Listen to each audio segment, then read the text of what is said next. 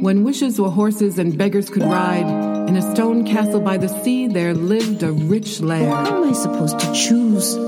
There are so many. And so he left the trail, and he followed the sound of the music.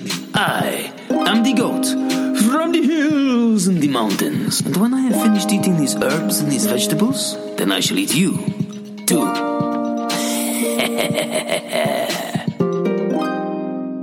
Once upon a time, and welcome to the Story podcast. It's me again, Simon Brooks, standing in to guest host for Rachel Ann Harding. And yes, I have some stories for you. This is a podcast where you will hear traditional stories told by some of the best storytellers in the world. It will take you to long ago and far away, and bring you back safely. The snowbanks were melting, revealing what had been sleeping beneath them all winter.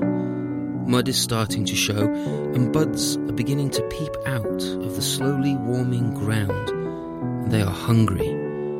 You know, Mo and I go out most days into the forest, and the spring has been a long time coming. Actually, it's come and gone, thank goodness, because those plants were none like I have ever seen before. Mo and I were jumping over pools of mud and quagmires. In places we had to move stones to be able to cross what had become marsh or small streams. There is this large boulder not far from the stream we follow usually. The rock is about 15 feet tall and the bottom about 20 feet across, narrowing towards the top to an almost point. Sometimes Mo and I climb up on it in the summer and let the dappled sunlight fall on us as we sit there. It's gorgeous. Anyway, on one side, at the bottom of the boulder, there is this large puddle of water. It's like a mini pond, perhaps halfway around the base of this rock. Well, some plants grow there, but mostly grass. Right now, the edges are muddy, and these strange plants were beginning to peep out. Picking up this rock to toss into the stream that we had to cross, I saw a bright purple flower in the corner of my eye. It was way too early for cornflowers, and I had never seen cornflowers there before, but some people do bring plants to put into the woods sometimes. When I looked and reached for it to turn the flower's head to get a better look, it backed away and then thrust forward. What I had first thought were petals turned out to be a mouth, and in the mouth were teeth, not big and long, but small, plentiful, and what looked like to be very, very sharp indeed.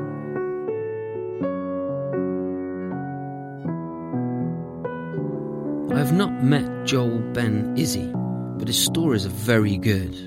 I've seen them on YouTube, and I've read a few of his stories too. He's been telling tales forever.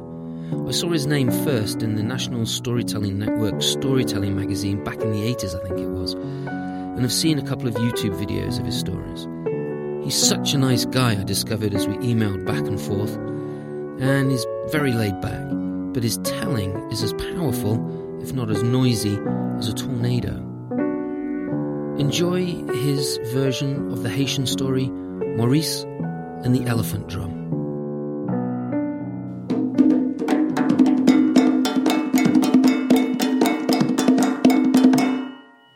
You know, in Haiti, there are many drums and many drummers, and there are many stories and many storytellers, so many storytellers, in fact, that if you wish to tell a story, you don't say, I have a story to tell.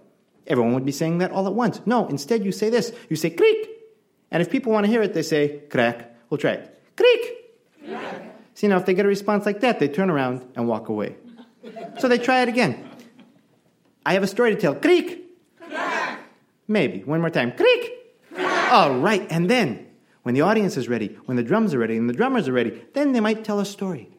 And of the many stories they tell, one of them might be the story of Merisier, stronger than the elephants, which explains why it is that there are so many drums and so many drummers in Haiti, so many stories and so many storytellers in Haiti, but in all the island of Haiti, you will not find a single elephant.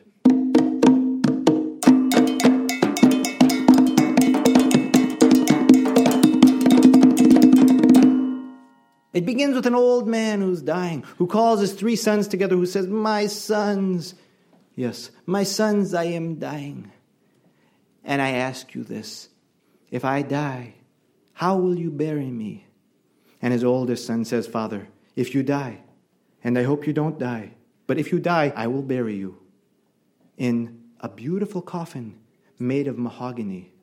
Ah, yes. And what of you, my second son? Father, if you die, and I hope you don't die, but if you die, I will bury you in a beautiful coffin made of brass. Ah, yes. And what of you, my third son, Merisier? If I die, how will you bury me? Father, if you die, and I hope you don't die, but if you die, I will not bury you in a coffin made of mahogany. I will not bury you in a coffin made of brass. I will bury you in the giant drum of the king of the elephants. His father opened his eyes and said, Go, find me that drum.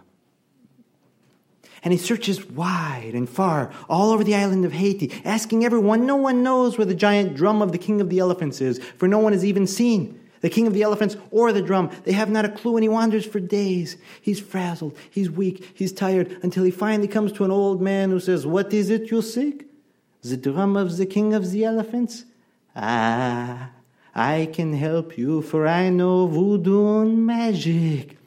And this man is a voodoo priest who teaches him secrets and finally gives him magical wari nuts. He says, I will give you these 4 magic wari nuts, and they will help you. You will see the elephants, and the elephants will dance. They will dance like you've never seen elephants dance before, and you will say, that is amazing. But once they dance, they will go to sleep. And as they sleep, you may go steal their drum, but be very careful not to wake up the elephants. For if you do, they will be very angry. They will chase you. They will get you. They will tear you to pieces. And all that will protect you are these magic wari nuts. I will give them to you. And if you see the elephants coming, hear their feet stomping, you may throw the wari nut, and it may help. With that, Merisier was thankful and went off to the distant western end of Haiti, where he did see the elephants come. And the elephants came, and they danced, and they danced, and they danced around a huge drum. And after they danced, they slowly fell asleep. And as they slept, he crept among the elephants, around them, to the center of the elephants, where the huge drum lay. Now I have to ask you, have you ever smelled an elephant? No. They don't smell good, but more than that, they're dusty, very dusty.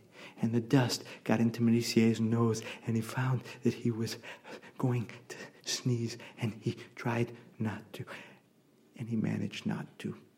And he grabbed that drum, but he found that sneeze creeping back up again, and he tried not to, and he didn't sneeze one more time.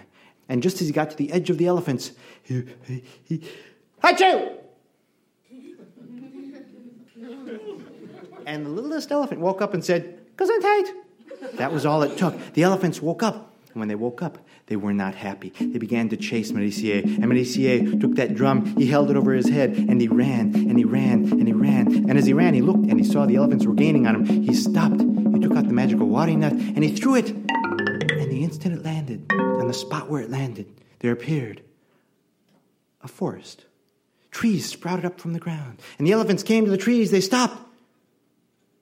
And they looked to the king of the elephants, who twisted his trunk 1, 2, 3 times. And the elephants all turned to eagles, who flew over the forest. And when they landed on the other side, suddenly they became elephants again, and they chased after him faster than before.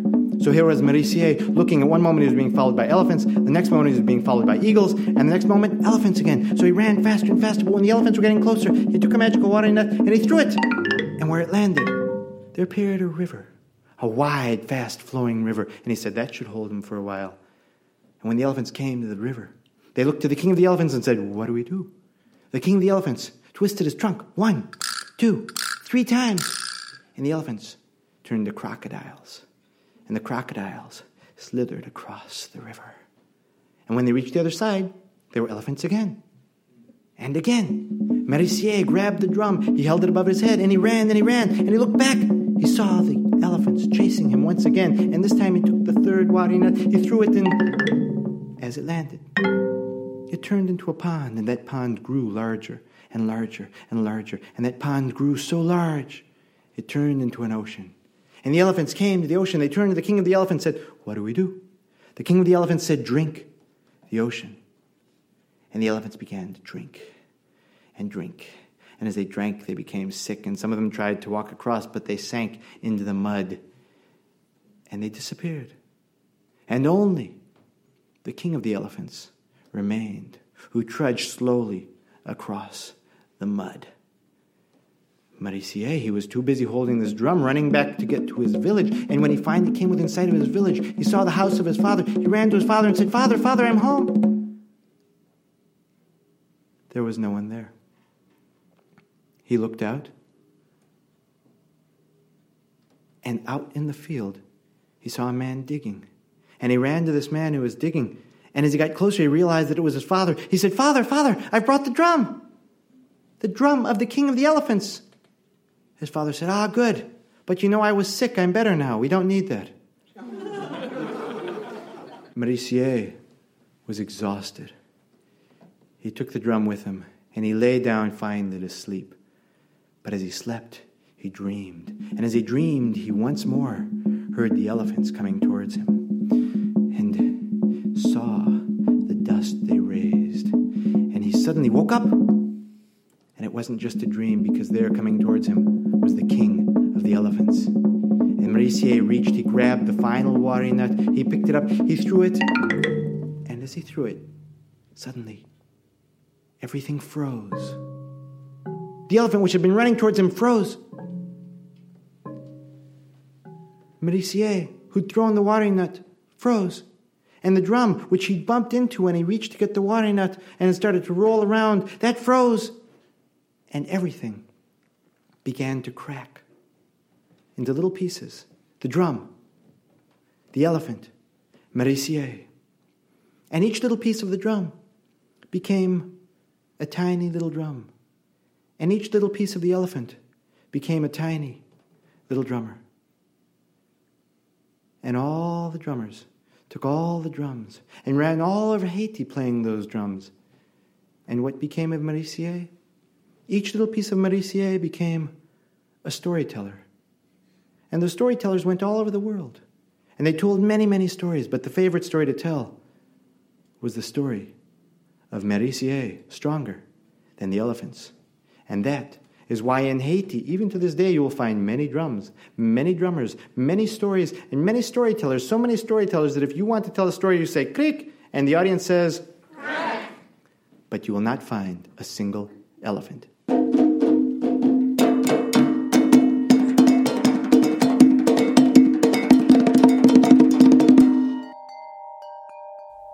This episode's fairy tale sponsor is the Vegan Ogre Restaurant. Old Mother Hubbard went to the cupboard to give the poor dog a bone.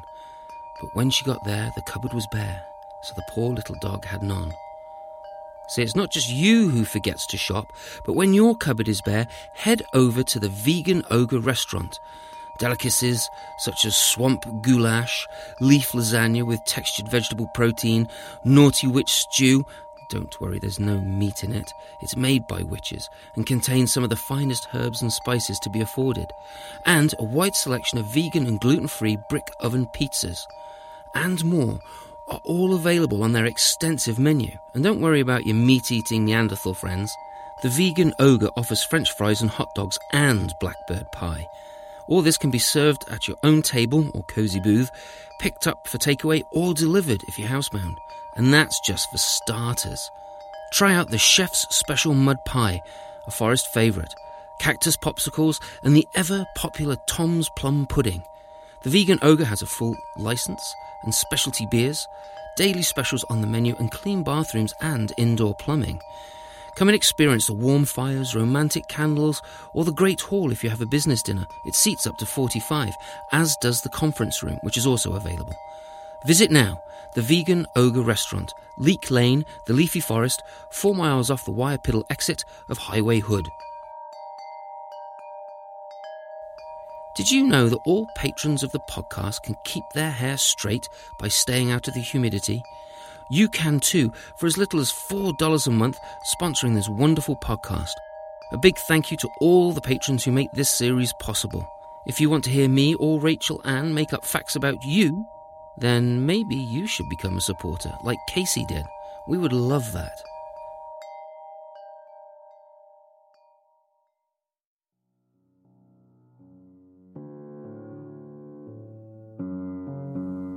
Now, sometimes I have tossed chocolate on our walks. When we almost bumped into that troll, I had to do that. But this purple plant with tiny teeth was stuck in the ground and could not chase me. There was no way I was going to give it any chocolate, but I did have some treats for Mo. And it was about time my girl had some. I thought, why not give this mysterious plant a bit of milkbone too, to see just how strong those teeth were. As I reached into my backpack for the treats, Mo heard and came bounding over. When she saw the plants, she cocked her head to one side and gave a little yelp as if to say, "What the whack is that?" I told her I had no idea, but I was going to give it one of her treats. She kind of pouted at me and looked at me with her big orange eyes when I said that. I broke one of the small milk bones in half, gave part to Mo and the other part I dropped into the flour. I have never seen anything other than a blender turn a dog biscuit into dust like that. Mo growled and backed away. I turned to face Mo, and the plant nearest me bit me. I pulled my finger away with blood coming from it. "Ow!" I said to Mo. "That wasn't very nice. These are dangerous." I was not sure I liked this at all, and looked at the other toothed purple plants. There were 7. I gave Mo another mini milk bone, then picked up the large stone I had planned on using across the quagmire. I set it heavily on the flowers from a great height. Invasive species are not good. I only hope I never see those purple chomping plants ever again.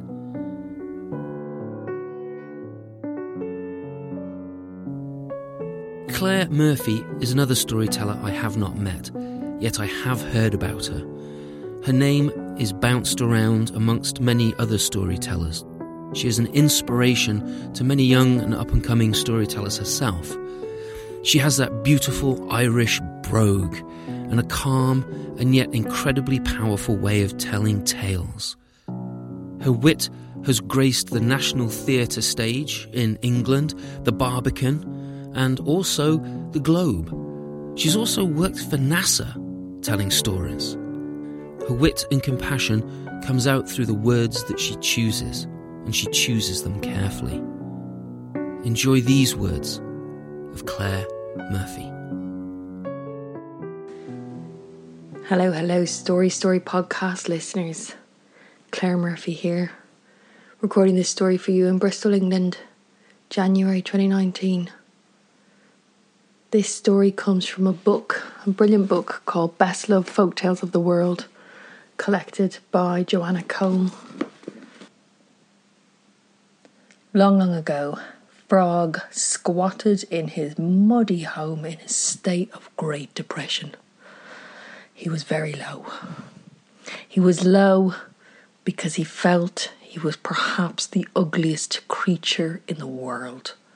When he looked at his reflection in the water, he could see that he had a mouth like a big black cave, that his eyes bulged out like 2 wet rocks.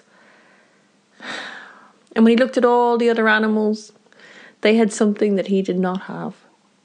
They all had elegant tails, swishing and slashing through the air. And one day his depression grew so heavy around him that he cried out to the sky god. "Please," he said, "please, I am the ugliest of all your creatures. I am the lowest of all your creatures. Will you not help me?" The sky god looked down at the little frog and said, "What is it you want?" The frog said, "A tail. Everybody has a tail but me. I just want a tail, something elegant that I can swish around in the mud." The sky god said,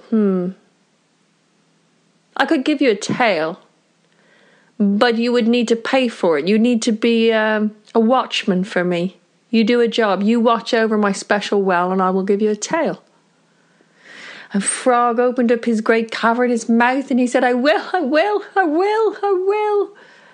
And Sky God laughed and said, very well, there's the well and there's your tail. And Frog could feel it. He could feel it growing out from his backside, long and thin and tapered. Oh, it was magnificent. Not only now did he have a tail, but he had a very important job. A job as the special watchman over the Sky God's well. And as he stood watching over the well, the power of the job went to his head. And whenever any animals came by, he would say, stop! Who goes there? I clearly see who it was because they were right in front of him.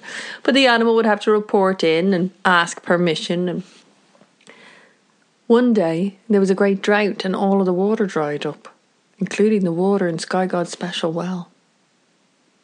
And each of the animals approached, desperate, dry, parched mouths. And Frog cried out, stop! He swished his magnificent tail. Who goes there? And each of the animals called out their name and begged permission to enter the well. And Frog laughed, and he said, there is no water here. Begone. There is no water here for you. Go. And with each rejection, his voice got louder and louder, until finally Sky God could feel the rumble from the volume up above. And Sky God looked down and saw Frog treating all the animals so poorly. Sky God disguised itself as an animal and made its way down to the well. And sure enough,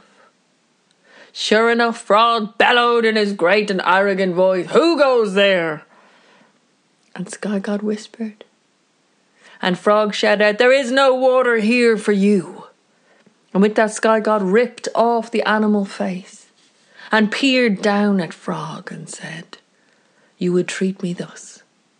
You would treat me and all the animals thus. You have no right to that tail. And with that, he pulled a tail from Frog's body as Frog shrieked. And to this day, when frogs are born as tadpoles, they are born with a tail to remind them of the time when they were happiest. And as they grow large and fat, with great cavernous mouths and bulbous rocky eyes, they lose their tail to remind them of where their arrogance and unforgiving nature brought them. Thank you for listening to the Story Story podcast. Show the love, find all of our storytellers on the internet thingy, and tell them you heard about them here on Story Story podcast. And now you want to hear them tell more tales. You can find Rachel Ann Harding and the podcast on Facebook and Instagram at Story Story Podcast or rachelanharding.com. Me, you can find me out there too, SimonBrooksStoryteller.com. There's no E in Brooks. And yes, I too am on Instagram, Simon M. Brooks. The beautiful brains behind the fairy tale sponsor idea belong to Rob Vanderbilt. The inspiration for the true fairy tale was a story seed from the wonderful Laura Packer, another friend of mine. You can find her lovely stories and writing prompts and other things written by Laura by looking her up on social media and on the internet. Again, Laura Packer. Check out the ads for the fairy tale sponsors and let me know a favourite story you have heard or a favourite story of your childhood. Who knows, maybe you'll hear it here soon. I hope you don't mind me standing in a game for the gracious Rachel Ann Harding. She's been busy at Storyteller Camp. She's training some new bards in the art of living graciously and storytelling, of course. Oh, and her meeting with Baba Yaga went well. She tells me she has something for me from Baba Yaga. I can't wait. If you would like to become a sponsor of the podcast for as little as $4 a month, you can find links on storystorypodcast.com. If you do contribute, you will hear me and or Rachel, or maybe someone else entirely, read your name and thank your beautiful face for the world to hear. If it isn't in the cards to support the podcast right now, no worries. Perhaps you would be willing to write a review on iTunes? Yes, you can, which helps other story lovers find and enjoy this podcast. Rachel Ann would love that. Anyway, head over to the website, join the mailing list for hidden goodies, and when you next tune in, there will be more stories for you. But until then, live happily ever after. I Mary-Kate opened up the door, and there, on the doorstep, wrapped in his own blanket, was her baby. And to this day, Anansi spins webs so that he can catch the flea, the fly, and the moth that got away. If you go down to the lake on a clear day, when the water lies as calm as a sheet of glass, you can still see the rooftops of the castle glittering in the sunlight. And if you listen really closely, you can even hear the